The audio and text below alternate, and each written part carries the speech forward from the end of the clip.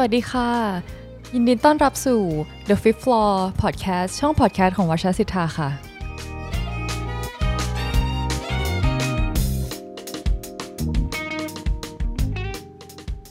ค่ะตอนนี้ก็อยู่กับออมมี่ธัญญาศิธัญญาตั้มวิจักรพานิชแล้วก็พี่นัทชวนัทตัวละครเดิมนะคะก็เมื่อเทปที่แล้วนะคะพวกเราเพิ่งพูดคุยกันถึงเรื่องทำความรู้จักกับพี่นัทนะคะแล้วก็คุยถึงเรื่อง Bud Flower ไปกับพี่นัทนะคะแต่ว่าทริปของพี่นัทยาวไกลกว่านั้นนะคะตอนนี้ก็เลยจะมาเป็นภาค2ค่ะเป็นตอนต่อจากตอนที่แล้วถ้าใครยังไม่ได้ฟังตอนที่แล้วก็ย้อนกลับไปฟังก่อนได้นะคะแล้วก็ค่อยมาเปิดฟังตอนนี้ค่ะเมื่อกี้เราไปอังกฤษกันมาแล้วนะคะทีนี้เรามาถึงสกอตแลนด์แล้วค่ะก็ครั้งนี้นะคะเราจะมาชวนพี่นัทคุยถึงประสบการณ์ที่พี่นัทได้ไปฟินฮอร์นมาค่ะก็เผื่อใครยังไม่รู้นะคะพี่นัทช่วยเล่าคร่าวๆได้ไหมคะว่าฟินฮอร์นคืออะไรฟินฮอร์นนี่เป็นชุมชนนิเวศทางจิตวิญญาณนะเวลาแนะนำใครก็ชอบใช้คำนี้ไม่รู้ว่าเขาใช้คำนี้หรือเปล่าถ้าตัวชุมชนแนะนำคือแนะนำจากมุมตัวเองที่รู้จักฟินฮอร์นตอนแรกตอนเรียนจบใหม่ๆแล้วก็สนใจเรื่องเกษตรกรรมยั่งยืนสนใจเรื่องนิเวศแล้วก็สนใจเรื่องจิตวิญญาณเฮ้ยมันมีที่แบบนี้ในโลกด้วยที่คนเชื่อเรื่องจิตวิญญาณเชื่อเรื่องนิเวศมารวมกันแล้วก็อยู่สกอตแลนด์แล้วก็มันยิ่งตื่นเต้นตอนที่ได้ยินว่าคนก่อตั้งคนหนึ่งเนี่ยคุณโดโรธีแมคแคลนเนี่ยเดินทางมาเมืองไทยเพื่อสอนเกษตรกรไทยเนี่ยติดต่อกับเทพต่างๆรู้สึกโหมันรู้สึกว้าวมากอะแต่ตอนนั้นเราอยู่ไหนก็ไม่รู้คือมารู้ตอนหลังก็เลยรู้สึกว่าฟินฮอร์นเนี่ยเป็นที่ที่อยากไปมาตลอดเลยแล้วก็พอได้เรียน transformation game ก็รู้สึกอยากไปทีนี้ชุมชนฟินฮอร์นก็ก่อตั้งมาเมื่อ60ปีที่แล้วด้วยความที่ไม่ได้เจตนาจะสร้างชุมชนแต่ว่า3คนก่อตั้งเนี่ยได้รับการชี้นำจากพระเจ้าภายในของเขาเนี่ยให้ไปตั้งถิ่นฐานอยู่ตรงนั้นจนเริ่มแบบฟื้นฟูนิเวศปลูกผักกินเองแล้วเหมือนกับว่าผลิตผลมันใหญ่โตเป็นข่าวก็เลยแบบว่าคนก็เลยเริ่มมาสนใจจริงๆจุดสนใจที่คนรู้จักก็มักจะเป็นเรื่องของเขาสามารถปลูกผักได้อุดมสมบูรณ์มากในที่ที่ไม่น่าจะปลูกอะไรขึ้นเพราะว่ามันเป็นหินกรวดนะริมหาดคือเป็นที่ที่ไม่อุดมสมบูรณ์เลยแล้วก็พอเป็นชุมชนขึ้นมาเนี่ยมันก็เหมือนกับมีหลักการง่ายๆ3อย่างที่จะให้คนยึดโยงกันแล้วก็ฝึกปฏิบัติในการอยู่เป็นชุมชนเพราะความเป็นชุมชนมันหมายถึงว่ามันมีจุดร่วมบางอย่างนะคนถึงมาใช้เวลาอยู่ด้วยกันแล้วก็พัฒนาความสัมพันธ์แล้วก็พัฒนาสิ่งต่างๆขึ้นมามันเป็นการฟัง3ระดับฟังอันแรกคือฟังตัวเองก่อนคนในฟินฮอร์นเนี่ยเขาไม่ได้สนใจเรื่องศาสนาคุณจะนับถือศาสนาไหนก็ได้แต่ว่าให้คุณฟังเสียงภายในตัวเองจิตวิญญาณของคุณอาจจะผ่านสะพานที่เป็นศาสนาต่างๆก็ได้ไม่ได้มีข้อขัดแย้งเรื่องการปฏิบัติใดๆเพราะฉะนั้นอันแรกคือฟังเสียงภายในจิตวิญญาณของคุณหรือว่าพระเจ้าภายในของคุณมี practice นี้แล้วก็แชร์กันชุมชนมันก็เลย diverse มากเรื่องจิตวิญญาณคุณจะเชื่อทิเบตคุณจะเชื่อเทรวาสคุณจะเชื่อโยคะคุณจะเชื่อสไตรเนอร์อะไรก็มารวมกันได้เพราะว่าทุกคนมีเวที่จะเข้าถึงจิตวิญญาณตัวเองแล้วก็มีพื้นที่ให้แชร์ให้ร่วมกันฝึกอันที่2ก็คือการฟังเสียงธรรมชาติเพราะว่าฟินฮอร์นเริ่มจากพื้นที่ที่รกร้างไม่มีอะไรที่ขึ้นเลยแล้วก็ด้วยการติดต่อทำงานกับปัญญาญาณของธรรมชาติเขาได้รับคำแนะนำให้ฟื้นฟูดินให้ปลูกต้นโน้นต้นนี้จนมันสามารถเป็นที่ตั้งถิ่นฐานขนาดใหญ่ได้สร้างป่าขึ้นมาได้เนี่ยมันยิ่งใหญ่มากเพราะฉะนั้นการฟังเสียงของธรรมชาติก็จะเป็นอีกหนึ่งอันที่คนในฟินฮอร์นจะต้อง practice แล้วก็ทำงานในการสร้างชุมชนอันที่3ก็คือฟังกันและกันฟังเพื่อนมนุษย์นี่แหละเพื่อที่จะสร้างความรู้จักกันสร้างบทเรียนต่างๆร่วมกันในฐานะที่มาอยู่ร่วมกันอะไรฟังสารทุกข์สุขดิบก็คิดว่ามันง่ายๆแค่นี้เลย principle ในการอยู่กันแล้วก็เขาก็ adapt อันเนี้ยในการทำงานจะสร้างตึกหลังนึงก็ต้องแบบฟังพระเจ้าภายในว่าอยากจะให้สร้างแบบไหนเพื่ออะไรฟังกันและกันว่าแต่ละคนมีความคิดยังไงฟังธรรมชาติว่าจะยังไงดีสร้างตรงไหนทำจากอะไรดีอะไรเงี้ยนึกออกไหมมันก็แอพพลายไปเรื่อยๆแล้วก็มันก็ค่อยๆเติบโตมาทุกวันนี้ก็น่าจะมีประมาณ200กว่าหลังแล้วก็มีกิจกรรมมีหลักสูตรมีเรียกว่า innovative เรื่องจิตวิญญาณเรื่องนิเวศที่แบบชัดเจนมากหลายอย่างอะไรเงี้ยแล้วก็พิสูจน์ตัวเองมาในช่วง60ปีคือทุกครั้งที่ฟังเรื่องฟินฮอร์นเนี่ยก็รู้สึกว่า เป็นอะไรที่ค่อนข้างจะเหลือเชื่อที่มันจะมีชุมชนที่มีคนที่แตกต่างหลากหลายแล้วก็ไม่ได้มีจุดเชื่อมโยงเรื่องศาสนาด้วยนะ แล้วก็ตัว practice นี่ก็แสนจะเรียบง่ายฟังดูแล้วมันดูง่ายกันไปไหมประมาณว่ามันควรจะมีหลักการมากกว่านี้ไหมมันควรจะมีข้อตกลงร่วมมีศีลมากกว่านี้ไหมอะไรอย่างนี้เนาะแต่มันกลายเป็นว่ามันมีแค่หลักแค่3ข้อเนี่ยแล้วก็ทำให้ชุมชนเนี่ยมันอยู่มาได้60ปีแล้วก็มีการพิสูจน์ตัวเอง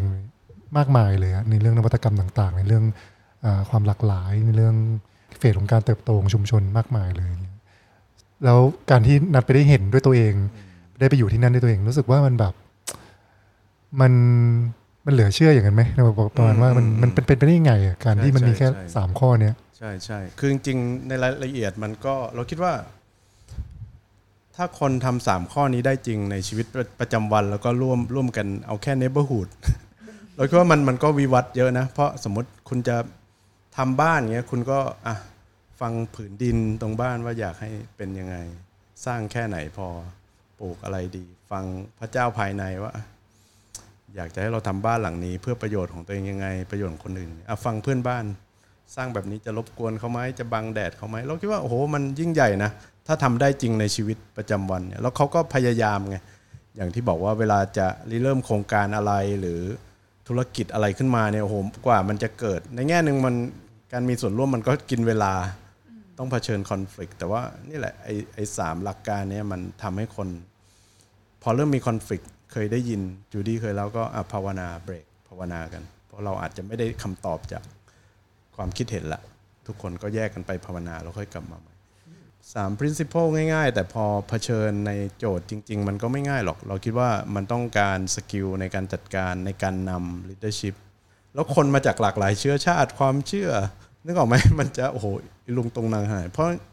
ะนั้นเนี่ยไอ้3 principle เนี่ยของคนที่ก่อตั้งแล้วก็มันเป็นความสุขงอมของคนที่ก่อตั้งใช่ไหมเขาฝึกมาอย่างยาวนานคิดว่ามันสร้างประเพณีในการโอบรับปะทะสังสรรค์ต่างๆขึ้นมามันเลยเป็นบทเรียนไงให้เขาสามารถสร้างเกมมีแบบคอร์สเทรนนิ่งลีดเดอร์ชิพมี education school เพราะว่ามันเป็นที่ปะทะสังสรรค์ของความแม่งไม่ลงรอยอะไรกันทั้งหลายมาอยู่ตรงเนี้ยแล้วความเรียบง่ายจริงๆมันก็น่าสนใจนะคือตอนแรกเราคิดว่าโอ้โหมันจะต้องมีอะไรว้าวๆคือมันก็มีอะไรว้าวๆเยอะนะแต่ว่าสิ่งที่ประทับใจที่สุดคือการภาวนามันอยู่ในทั่วไปเลยสวนเล็กๆหน้าบ้านหรือว่าสวนที่เป็นจุดตั้งต้นของชุมชนที่เขาเรียกว่า Original Garden เป็นสวนแรกที่คุณโดโรธีได้รับแมสเสจใช่ไหมให้ปลูกให้ฟื้นฟูดินแล้วก็ปีเตอร์ก็จัดการฟื้นฟูดินอะไรเงี้ยพี่นัทพอจะเล่าเหมือนภาพแลนด์สเคปของฟินฮอร์นให้ฟังหน่อยได้ไหมคะว่าเขาแบบเป็นพื้นที่ยังไงมีสิ่งปลูกสร้างอะไรอยู่ในนั้นบ้างอะค่ะอยากเห็นภาพมันเป็นถ้าดูเกาะอังกฤษให้มองไปที่บนสุดมันอยู่แบบ มันอยู่บนสุดของเกาะอังกฤษของสกอตแลนด์เลยแล้วก็มันเป็นเหมือนเวิร์กอ่าวนะตรงนั้นมันจะมีหมู่บ้านเก่าที่เรียกว่าฟินฮอร์นเป็นหมู่บ้านชาวประมงก็คือมันอยู่ติดทะเลเลยแล้วก็ฟินฮอร์นเหมือนจะเถิบเข้ามาหน่อยส่วนที่เป็นจุดเริ่มต้นนะครับก็จะมีที่พักอาศัยของคนที่เป็นจุดเริ่มแล้วก็มีส่วนที่เป็นศูนย์กลางร้านค้าฮอลล์ต่างๆที่ใช้ในการภาวนาจัดกิจกรรมมีสวนเยอะมากอะไรเงี้ยแล้วก็ส่วนที่เหลือก็จะเป็นหมู่บ้านที่งอกออกมาหลังจากนั้นแล้วก็มูลนิธิฟินฮอร์นรู้สึกว่าไม่สามารถดูแลไหวแต่คนอยากมาอยู่เพราะฉะนั้นคุณรวมตัวกันจัดการตัวเองแล้วก็เชื่อมโยงกันอะไรเงี้ยเพราะฉะนั้นมันจะมีหมู่บ้านที่งอกโดยการจัดการในรูปของสหกรณ์ที่เหมือนมาใช้ส่วนกลางของฟินฮอร์นแต่ว่าไม่ได้ดูแลควบคุมโดยฟินฮอร์นในแง่นึงมันก็เท่าที่ฟังคนที่นั่นหรือครูว่ามันก็มีปัญหาเพราะคนที่มาอยู่ใหม่เขาก็อาจจะไม่ได้อินกับหลายๆเรื่องแต่ในแง่นึงเขาก็มาอยู่เพราะว่าเขาสนใจในความเป็นฟินฮอร์นแล้วก็มีฟาซิลิตี้อะไรที่มันมีพร้อมอยู่แล้วให้เขาสามารถที่จะฝึกอะไรต่างๆได้เลยจริงมันดูแล้วเหมือนเป็นชุมชนที่มีความหลากหลายเล็กๆมาอยู่ด้วยกันแล้วก็มันมีธรรมชาติที่มันเป็นแบบดิบๆอะไรเงี้ยอยู่ทั่วไปเป็นหมู่บ้านเล็กๆบ้านก็ไม่ได้หรูหราอะไรเพราะว่ามันเป็น principle หนึ่งการทำบ้านก็คืออย่างที่บอกว่าจะต้องถามธรรมชาติถามจิตวิญญาณของตัวเองถามเพื่อนบ้านมันก็จะเป็นบ้านที่แบบมาจาก dialogue พวกเนี้ยแล้วก็พึ่งพาธรรมชาตินะพยายามจะเป็นมิตรกับสิ่งแวดล้อมมากที่สุดในแง่นึงฟินฮอร์นก็จะดังมากในเรื่อง Ecovillage น่าจะเป็นเบอร์ 1เลยเพราะว่าเขาอยู่มานานสุด แล้วก็เขาก็มีกังหันลมของตัวเองก็เหมือนว่าผลิตไฟด้วยตัวเองอะไรเงี้ยก็พยายามคิดในแง่ที่มันยั่งยืนที่สุดคือเหมือนที่ผ่านมาเวลาได้ยินศาสตร์เกี่ยวกับเรื่องจิตวิญญาณหรือ spiritual หรืออะไรต่างๆพอสืบไปสืบมาก็จะแบบโอ้อันนี้มาจากฟินฮอนเต็มไปหมดเลยค่ะพี่นัทพอจะยกตัวอย่างที่แบบว่าเหมือนคนรู้จักกันโดยทั่วไปให้หน่อยได้ไหมคะว่าแบบอันนี้มาจากฟินฮอนเราคิดว่ามันก็มาจาก3อันนั่นแหละ3 principle นั้นเพราะว่าเท่าที่อ่านมาแล้วก็ได้ยินครูจูดี้พูดถึงก็คือทั้ง3ท่านที่เป็นคนก่อตั้งใช่ไหมครับไอรีนกับปีเตอร์เป็นสามีภรรยากันแล้วก็คุณโดโรธีทั้ง3คนนี้ฝึกมาทางซูฟี่เนาะแล้วก็จนสามารถที่จะคอนเนคกับจิตวิญญาณของตัวเองหรือว่าพระเจ้าภายในได้หลังจากนั้นเขาก็ฟังเสียงพระเจ้าภายในของแต่ละคนจนพาให้เขามาตั้งหลักอยู่ที่เนี่ยแล้วก็พอมันจะเป็นชุมชนเขาก็ไม่ได้คิดจะทำชุมชนไว้เลยแต่คนมาเยอะจะยังไงดีเขาก็ทำงานกับพระเจ้าภายในของเขาอะไรเงี้ยว่าจะจัดการยังไงเพราะฉะนั้นศาสตร์ที่มันแตกออกมาอันนึงก็คือการคอนเนคกับจิตวิญญาณตัวเองเนาะซึ่งมันก็จะมีรูปแบบหลายอย่างพอถึงยุคสมัยใหม่มีคนที่เป็นนักร้องนักเต้นมาเขาก็ใช้การเต้นการร้องเพลงเลยในการเชื่อมโยงกับจิตวิญญาณอะไรแบบนี้มันก็จะมีแล้วก็ซูฟี่นี่ก็มีอยู่แล้วเพราะมันเป็นรากเดิมแล้วที่แข็งแรงอันก็โคเครทวิดเนเจอร์เป็นสิ่งที่คุณโดโรธีได้ทำงานเยอะมากตอนที่ก่อตั้งฟินฮอนแล้วก็ระยะหลังคุณโดโรธีก็เดินทางทั่วโลกเพื่อที่จะจัดอบรมให้คนได้คอนเนคกับปัญญาญาณของธรรมชาติที่เมืองไทยก็เคยมาจัดอย่างที่บอกว่า40 ปีที่แล้วแล้วก็เราก็จัดกันช่วงหลังที่ครูจูดี้มาสอนแล้วก็ transformation game ก็เกิดขึ้นจากคนที่ไปอยู่ยุคแรกๆเลยนะจอยเดรกอะไรเงี้ยนะครับครูของเราก็คิดขึ้นมาว่าอยากให้คนที่ไม่ได้อยู่ในฟินฮอนเนี่ยมีประสบการณ์เหมือนคนในฟินฮอนก็เลยดีไซน์เกมขึ้นมาแล้วก็ถึงจุดหนึ่งเกมก็เหมือนกับครูจอยเดรกนี่ก็สามารถเชื่อมโยงกับเทพแห่งเกมได้เหมือนเขาเชื่อว่าจิตวิญญาณที่สร้างสรรค์เนี่ยเขากำลังจะบอกเราว่าให้มนุษย์เนี่ยทำอะไรพอคอนเนคได้มันก็เหมือนกับร่วมดีไซน์เกมออกมาเพื่อให้คนที่ไม่ได้อยู่ในฟินฮอนเนี่ยได้เล่นแล้วก็มีประสบการณ์ทางจิตวิญญาณมีประสบการณ์ที่เหมือนกับอยู่ในฟินฮอนอะไรเงี้ยได้เชื่อมโยงกับธรรมชาติกับตัวเองกับผู้อื่นก็จะมีอย่างนี้แล้วก็ยุคหลังๆมันก็อาจจะมีหมอ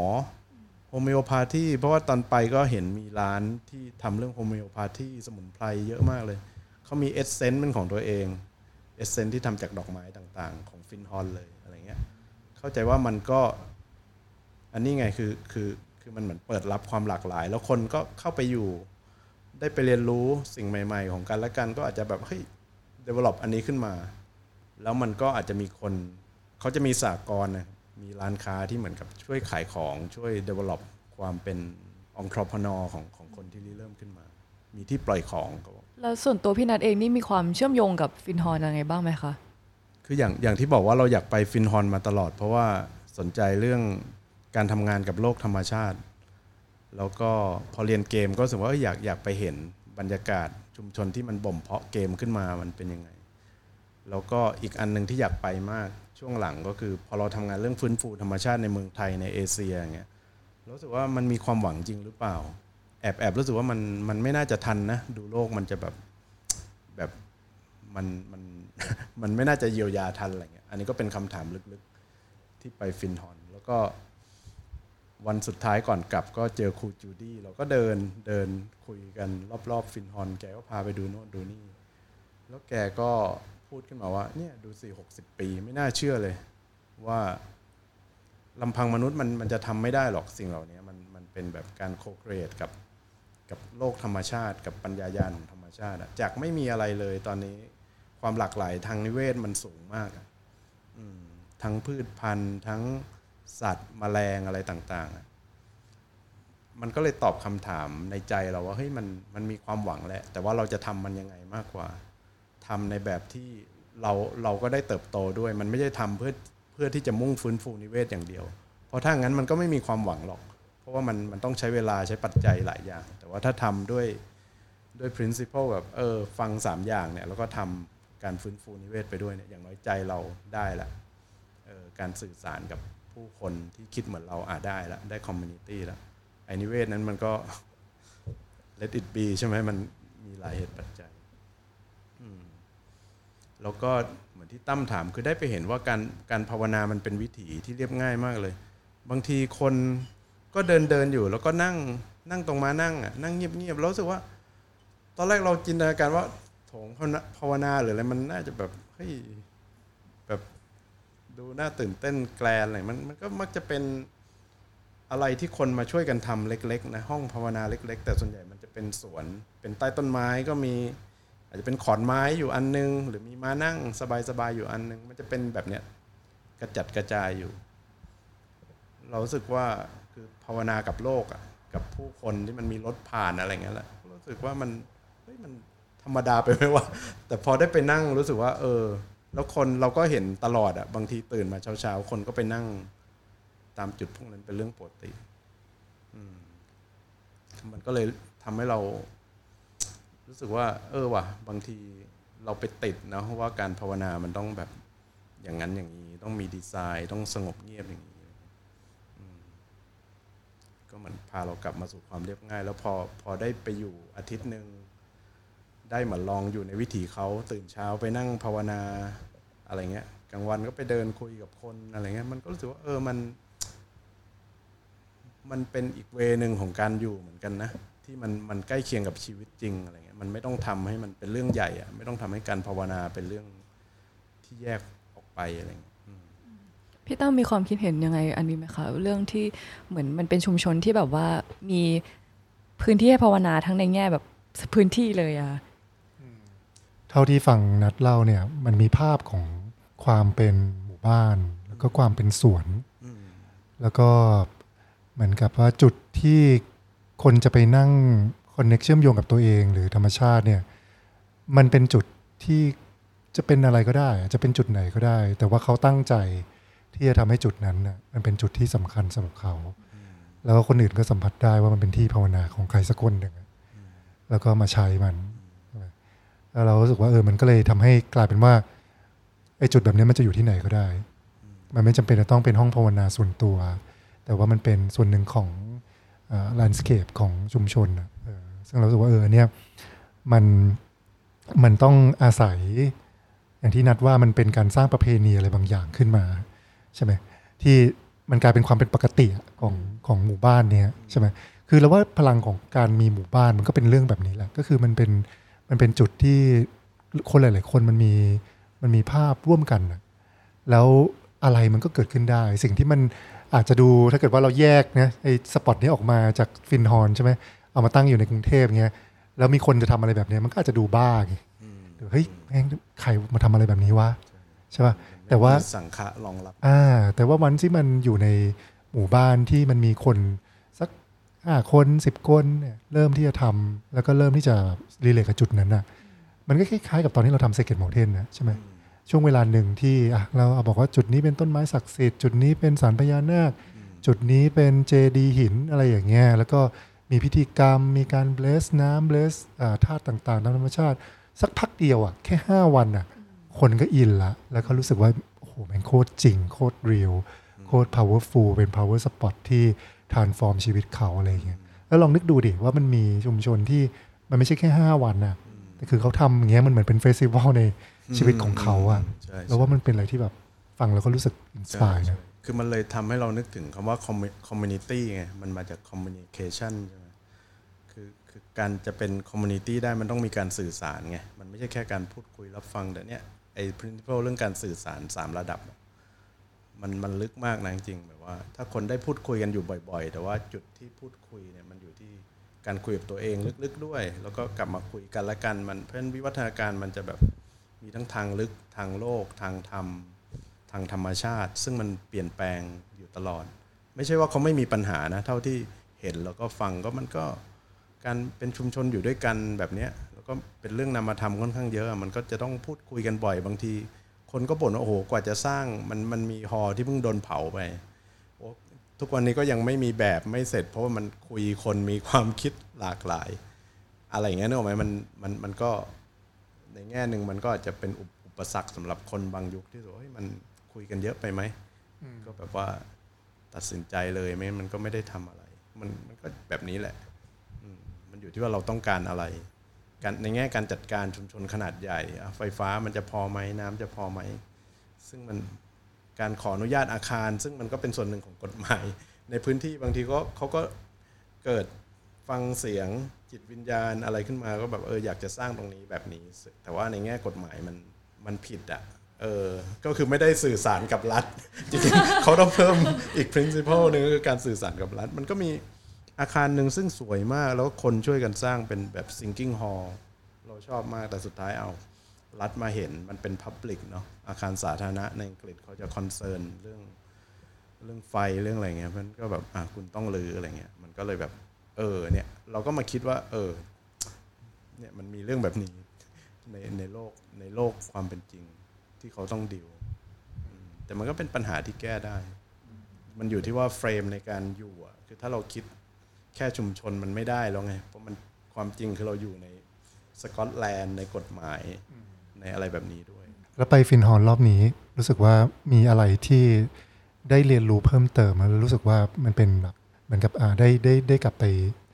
คอนเนคกับครูบาอาจารย์เนาะคิดว่า2อย่างหลักๆอันแรกก็คือความเชื่อในการทำงานกับโลกธรรมชาติกับปัญญาญาณของธรรมชาติว่ามันฮีลเราด้วยเนาะในกระบวนการที่เราทำงานแบบนี้แล้วก็มันให้ความหวัง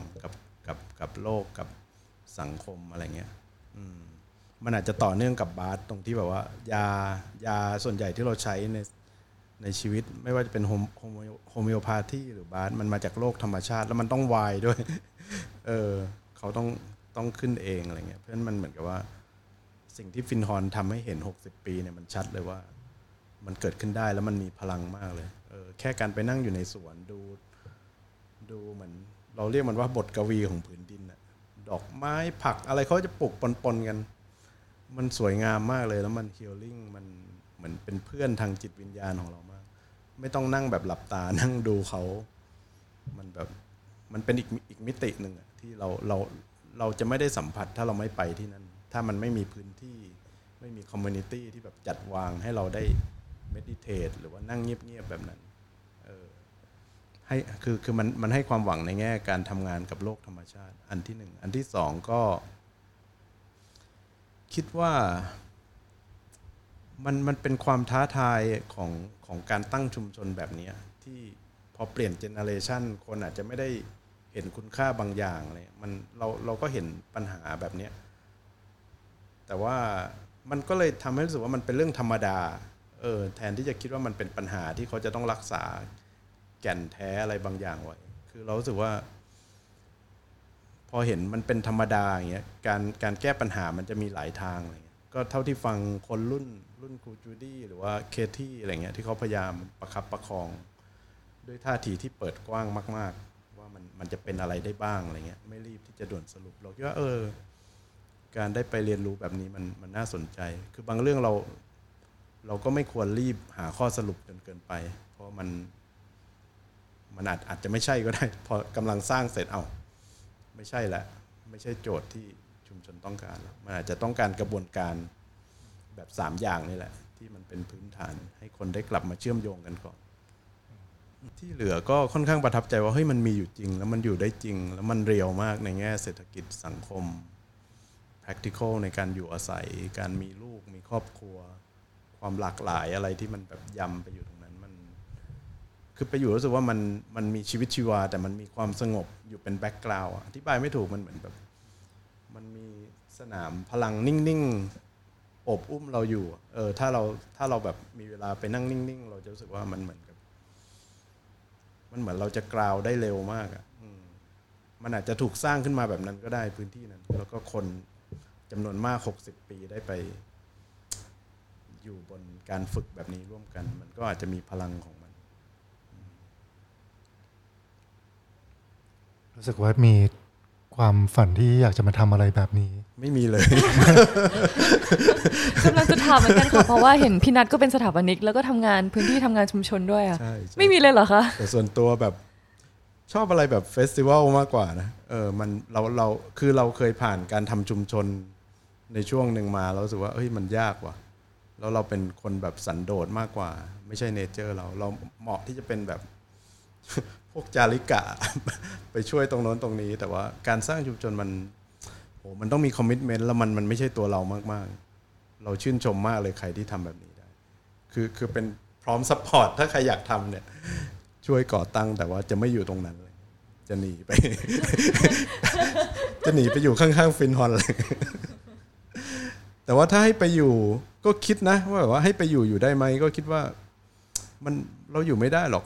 มันใกล้ชิดกันเกินไปแต่มันน่าอยู่นะ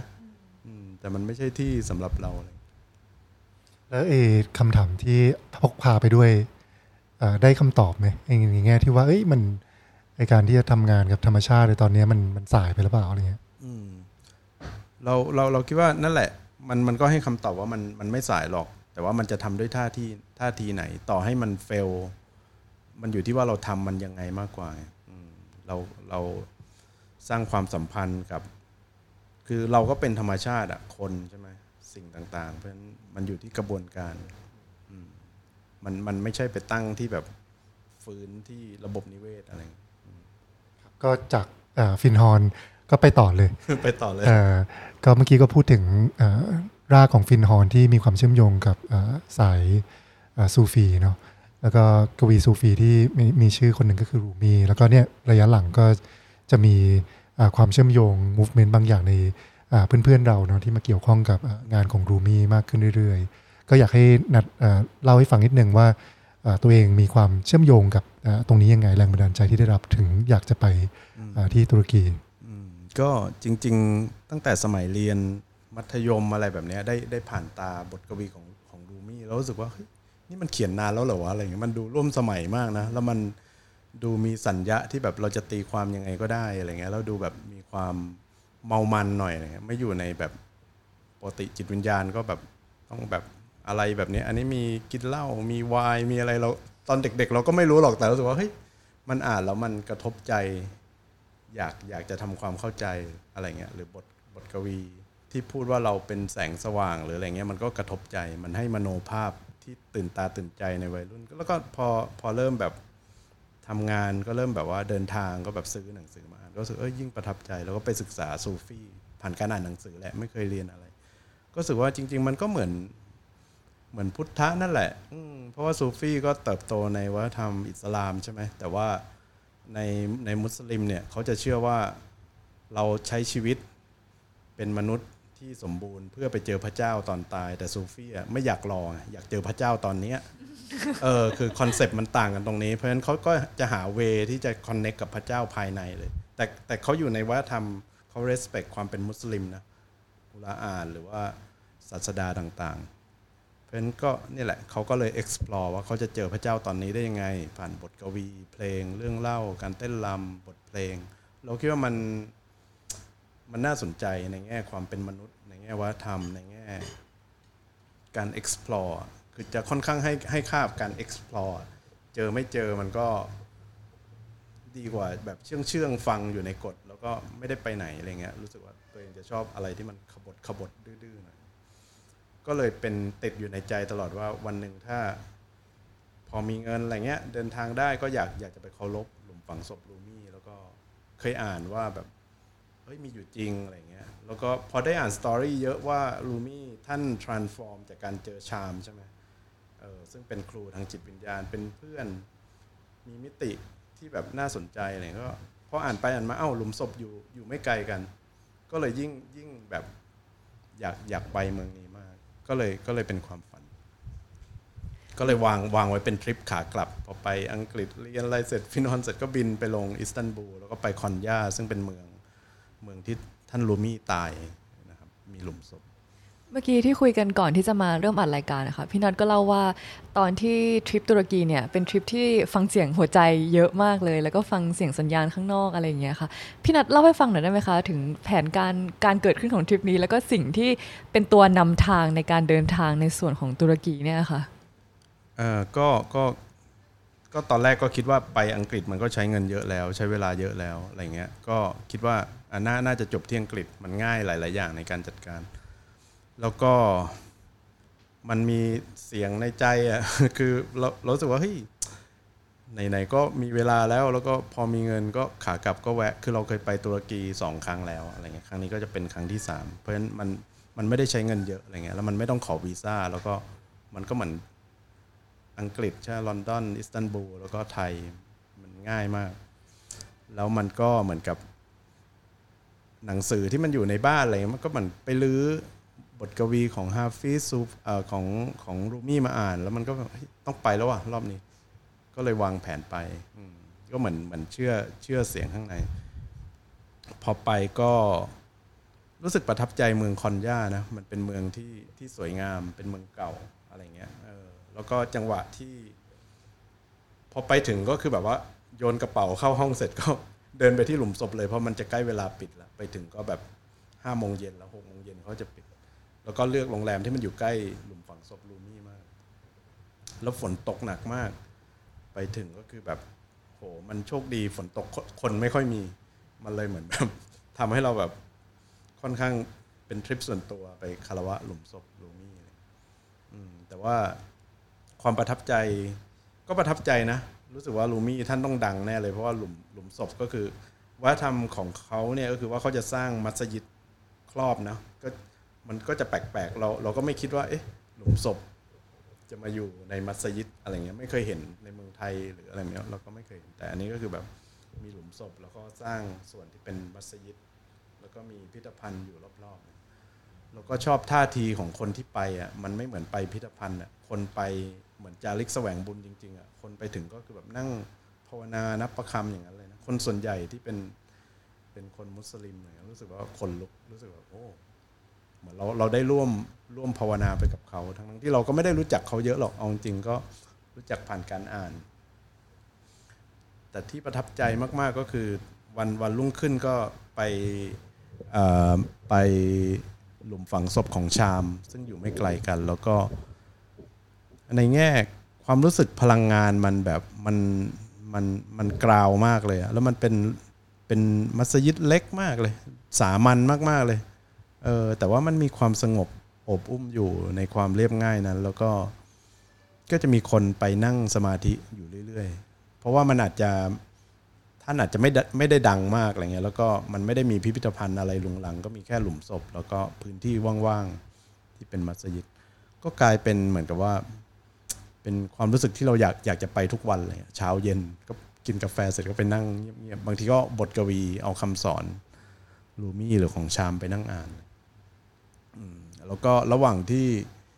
นั่งภาวนาเรียกว่านั่งเงียบๆอยู่ที่มัสยิดของชามเนี่ยก็มีความรู้สึกว่ามันอยากไปดูดอกไม้ขึ้นมาอะไรเงี้ยแล้วก็ในเมืองมันค่อนข้างจะเป็นดอกกุหลาบนะที่คนปลูกมันไม่ค่อยมีแบบ wild plant wild flower อะไรเงี้ยก็เลยลองเซิร์ชลองดูแผนที่ว่ามันมีอะไรก็ปรากฏไปเห็นโดยบังเอิญใน Google เนี่ยว่ามันมีแบบโบสถ์ของเซนต์พอลโดยส่วนตัวก็ไม่ค่อยรู้มากเกี่ยวกับคริสตศาสนาอะไรเงี้ยแต่ก็รู้สึกว่าเฮ้ยมันดึงดูดใจก็เลยดูว่าอยากออกไปตรงนั้นแล้วก็ไปดู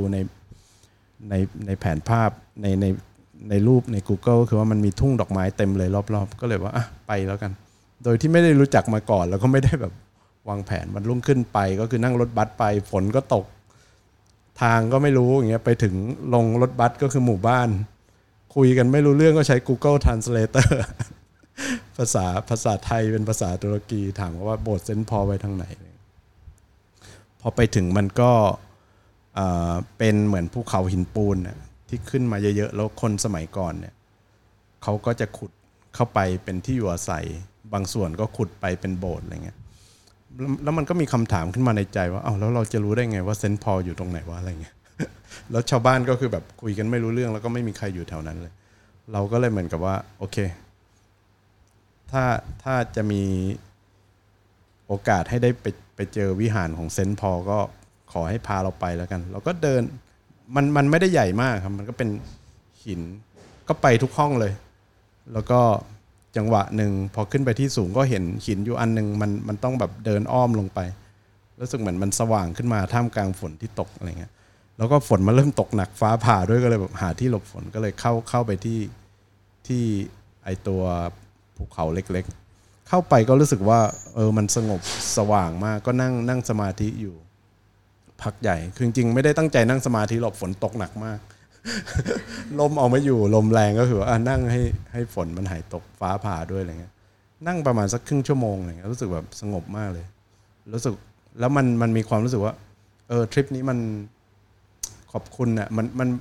เป็นเหมือนความรู้สึกขอบคุณมากมายที่มันหลั่งล้นออกมาแล้วก็เรารู้สึกว่าสถานที่นี้มันรองรับการปิดทริปนี้อะไรเงี้ยก็มีความรู้สึกว่ามันต้องจะเซนต์พอลหรือเปล่าเราก็ไม่รู้แต่ว่ามันต้องเป็นโบสถ์เป็นที่ภาวนาของนักบุญที่ยิ่งใหญ่คนหนึ่งแหละในประวัติศาสตร์อะไรเงี้ยแล้วพอเดินออกมาเราก็เจอเต่าบกตัวหนึ่ง มารออยู่อะไรเงี้ยแบบขนลุกเลยเพราะว่าเต่าเป็นซิมโบลของhealing เนาะเป็นซิมโบลของกายาอะไรเงี้ยของการฟื้นโลกธรรมชาติปัญญายาณของโลกในวัฒนธรรมอเมริกันอินเดียนเนี่ยเขาจะเชื่อว่าเต่าเนี่ยเป็นเหมือนกายาเป็น wisdom ของโลกเพราะว่าตอนภาวนาก็คิดว่าขอให้เราได้แบบทำงานเรื่อง healing กับผู้คนในชีวิตที่เหลืออะไรเงี้ยจะ healing earth จะ healing ผู้คนจิตวิญญาณให้มันเป็นสะพานไปสู่จิตใจของเขาอะไรเงี้ยเรารู้สึกว่าเฮ้ยจบสวย แล้วฝนก็หยุดพอดีก็พอกลับมาถึงที่พักก็มานั่งอ่านว่าเซนต์พอลคือใครมีแนวโน้มไหมที่เขาจะมาแถวนี้อะไรเงี้ยซึ่งก็น่าสนใจจริงก็มีคนศึกษาไว้เยอะว่าเป็นไปได้อะไรเงี้ยก็ทำให้รู้สึกเชื่อมโยงกับว่าทำการจาริกความศักดิ์สิทธิ์มันผ่านมาทั้งความศักดิ์สิทธิ์ที่มันเรียบง่ายแบบสวนของฟินฮอนแต่มันก็ในแง่หนึ่งมันก็ถูกสร้างมาโดยสังฆะนะโดยชุมชนที่โอ้โหอบอุ้มมันมา60ปีจากไม่มีอะไรเลยมันเป็นความศักดิ์สิทธิ์ที่มันอาจจะไม่ได้เป็น construction ไอ้ที่ construction มันก็มีแหละที่ก่อสร้างเป็นตัวฮอลอะไรแต่เรากลับประทับใจความศักดิ์สิทธิ์ที่คนสร้างระบบนิเวศร่วมกับปัญญายาณของธรรมชาติขึ้นมามันดูแลตัวเองดูแลผู้คนไม่เคยรู้สึกจริงจังในแง่นี้ในความศักดิ์สิทธิ์ที่มนุษย์สร้างขึ้นเพราะส่วนใหญ่เวลาเราไปจาริกเหมือนเราไปอินเดียไปหิมาลัยอย่างเงี้ยมันเป็นเส้นทางโบราณไงแล้วธรรมชาติมันแกรนไงมันความศักดิ์สิทธิ์มันก็เกิดขึ้นในใจได้ง่ายเพราะว่ามันต้องพาตัวเองไปผ่านความลำบากอันนี้คือนั่งรถไฟไปชิวๆเดินไปชิวๆแต่ว่าพอมาคิดถึงแง่มุมว่ามนุษย์สร้างมันขึ้นมานะความศักดิ์สิทธิ์เป็นความศักดิ์สิทธิ์ที่มนุษย์ร่วมกันสร้างกับโลกธรรมชาติอ่ะมันให้ความหวังในแง่นี้การไปฟินฮอลแล้วการเจอโมเมนต์แบบที่ตุรกีอะไรเงี้ยเหมือนการฟังเสียงหัวใจการไปคอนเนคกับสถานที่ที่มันถูกหลงลืมไม่มีใครไปเที่ยวเลยชาวบ้านเขายังไม่ไปกันเลยชาวบ้านยังงงเลยว่าเรามาทำไม ทำไมไม่ไปโบราณสถานที่อยู่ใกล้ๆอีกอันนึงอะไรเงี้ยที่มันดังกว่า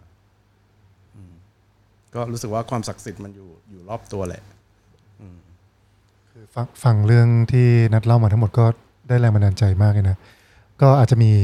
คนที่ฟังอยู่ก็อาจจะมีคำถามว่าถ้าเราแบบอยากจะเริ่มต้นทำอะไรแบบนี้ในบริบทชีวิตที่เราอยู่ในสังคมเมืองอยู่คอนโดอยู่ในกรุงเทพอยู่ในเนี่ยบริบทสังคมการเมืองที่มันก็อาจจะดูสิ้นหวังอะไรต่างๆเราจะเริ่มกันยังไงดีที่จะฟัง3ระดับที่นัดได้พูดถึงตั้งแต่เนี่ยเริ่มต้นจนถึงตอนนี้ถามซะยากเลยนะ จริงๆกับมาถามเราเองแต่ละคนแหละว่าเรารู้สึกถึงความรักความสงบของเราด้วยอะไรเราคิดว่าเราทุกคนมีชีวิตมาได้ถึงจุดนี้ถ้าเราไม่มีความรักความรู้สึกขอบคุณความรู้สึกสงบจริงๆนะเอาแบบเรียวๆของตัวเรามันเกิดขึ้นตอนไหนโมเมนต์ไหนแล้วมันมีอะไร represent สิ่งนั้นอาจจะเป็นรูปถ่ายของคุณแม่ที่จากไปแล้วหรืออาจจะเป็นตุ๊กตาในวัยเด็กที่มันทำให้เรานึกถึงช่วงเวลาที่มันสงบอบอุ่นมั่นคงปลอดภัย whatever พยายาม connect กับโลกของตัวเองโลกที่มันศักดิ์สิทธิ์แต่ธรรมดาสามัญของตัวเองแล้วก็อาจจะดึงเอา object ดึงเอาความทรงจำบางอย่างมาเป็นสิ่งศักดิ์สิทธิ์แล้วก็เราคิดว่าการมีพื้นที่สำคัญนะทั้งกายภาพโดยเฉพาะตอนที่มันไม่มีอะไรจับต้องได้เลยการมีอะไรที่มันเรียวจับต้องได้ เป็นสะพานให้เราลำลึกถึงมันบ่อยๆอาจจะจัดสเปซในพื้นที่ที่เราคิดว่ามุมนี้ของบ้านกูเนี่ยสงบที่สุดละ สามารถนั่งเงียบๆสบายๆมีอ็อบเจกต์ของการลำลึกถึงช่วงเวลาของความสุขสงบที่เรียวกับเราเริ่มจากตรงนั้นแล้วก็เราฝึกอะไรมาเราคิดว่าในอัปเดตที่สุดของชีวิตเราที่ทำให้เราสงบผ่อนคลายเป็นตัวเองมั่นคงก็ฝึกอยู่ตรงนั้นซึ่งมันอาจจะวิวัฒน์ไปเรื่อยๆก็ได้อาจจะแบบฟังพอดแคสต์ของคนโน้นคนนี้เอามาลองฝึกมันเวิร์กกับเราคือเราก็เริ่มอย่างนั้นไงเราก็ไม่ได้แบบเจอมันทันทีอะไรเงี้ยไม่ได้โชคดีขนาดนั้นเราก็แสวงหาอ่านหนังสือฝึกเองฝึกเองมันยังทุกข์อยู่ไม่ใช่แล้วมั้ง เราไปฝึกตามวัดยุ่งยากพิธีกรรมเยอะรำคาญไม่อะไรเงี้ยมันก็ทุกคนก็จะต้องออกไปแสวงหาแต่ว่าถ้าในพื้นที่ที่เราควบคุมได้ในบ้านในคอนโดคิดว่าเราสถาปนาความศักดิ์สิทธิ์เป็นพื้นที่เรียวๆของเราสักมุมนึงเอาอ็อบเจกต์ที่มันรีมายเรามาวางไว้ใกล้ๆเริ่มจากตรงนั้นแล้วก็บ่มเพาะมันขึ้นมามองมันเป็นเหมือนสวนดอกไม้อะคือมันไม่ทางเติบโตได้อะถ้าเราไม่บ่มเพาะไม่ทำมันบ่อยๆไม่อยู่ในเนื้อในตัวอะไรเงี้ยเราจะรู้ว่าใช่ไม่ใช่เราก็ต้องอยู่กับมันใช่ไหมดอกไม้มันจะเติบโตงอกงามไหมเราก็ต้องแบบสังเกตทุกวันรดน้ำดูแลสัดส่วนแมลงอะไรให้มันดีมันอารมณ์นั้นอะเราว่ามันไม่ใช่ทำเสร็จแม่งสงบสุขสุดท้ายเราคิดว่าตัวชี้วัดอันนึงนะคือมันจะเปิดใจเรามากกว่าการฝึกการเดินทางสายจิตวิญญาณมันน่าจะช่วยให้เราแบบเป็นตัวของตัวเองใจเปิดกว้างพอที่จะฟังอะไรที่เราไม่ชอบอยู่กับความไม่ชอบในตัวเราได้แล้วเราไม่ทุกข์ร้อนเกินไปจนถึงขั้นที่เราอาจจะรักมันเลยก็ได้เข้าใจมันมากขึ้นโอบรับมันมากขึ้นมันน่าจะเป็นอย่างนั้นนะเราคิดว่าแล้วมันก็จะสงบขยายความไม่สบายของเราออกไปเรื่อยๆ เปิดรับความไม่สบายของเราออกไปเรื่อยๆจนรู้สึกโอเคมันก็น่าจะอยู่ในโลกที่มันปั่นป่วนไม่สงบแบบเนี้ยได้ดีขึ้นเราก็ได้ฟังเรื่องราวการเดินทางของพี่นัทมาอย่างยาวไกลเลยนะคะตั้งแต่อังกฤษไปสกอตแลนด์แล้วก็มาจบที่ตุรกีนะคะก็ประทับใจมากค่ะรู้สึกว่ามีหลายเรื่องหลายประเด็นที่เป็นเหมือนได้รับเมสเสจอะไรบางอย่างมากับทั้งตัวเองเลยแล้วก็คิดว่าผู้ฟังหลายๆคนที่ฟังมาถึงตรงนี้ก็น่าจะได้รับแรงบันดาลใจอะไรกันไปบ้างก็ขอบคุณพี่นัทมากเลยนะคะที่แวะมาพูดคุยกับเราที่วัชรศิทธาครับขอบคุณครับยินดีมากครับค่ะวันนี้ก็ต้องขอลาไปก่อนนะคะสวัสดีค่ะสวัสดีครับ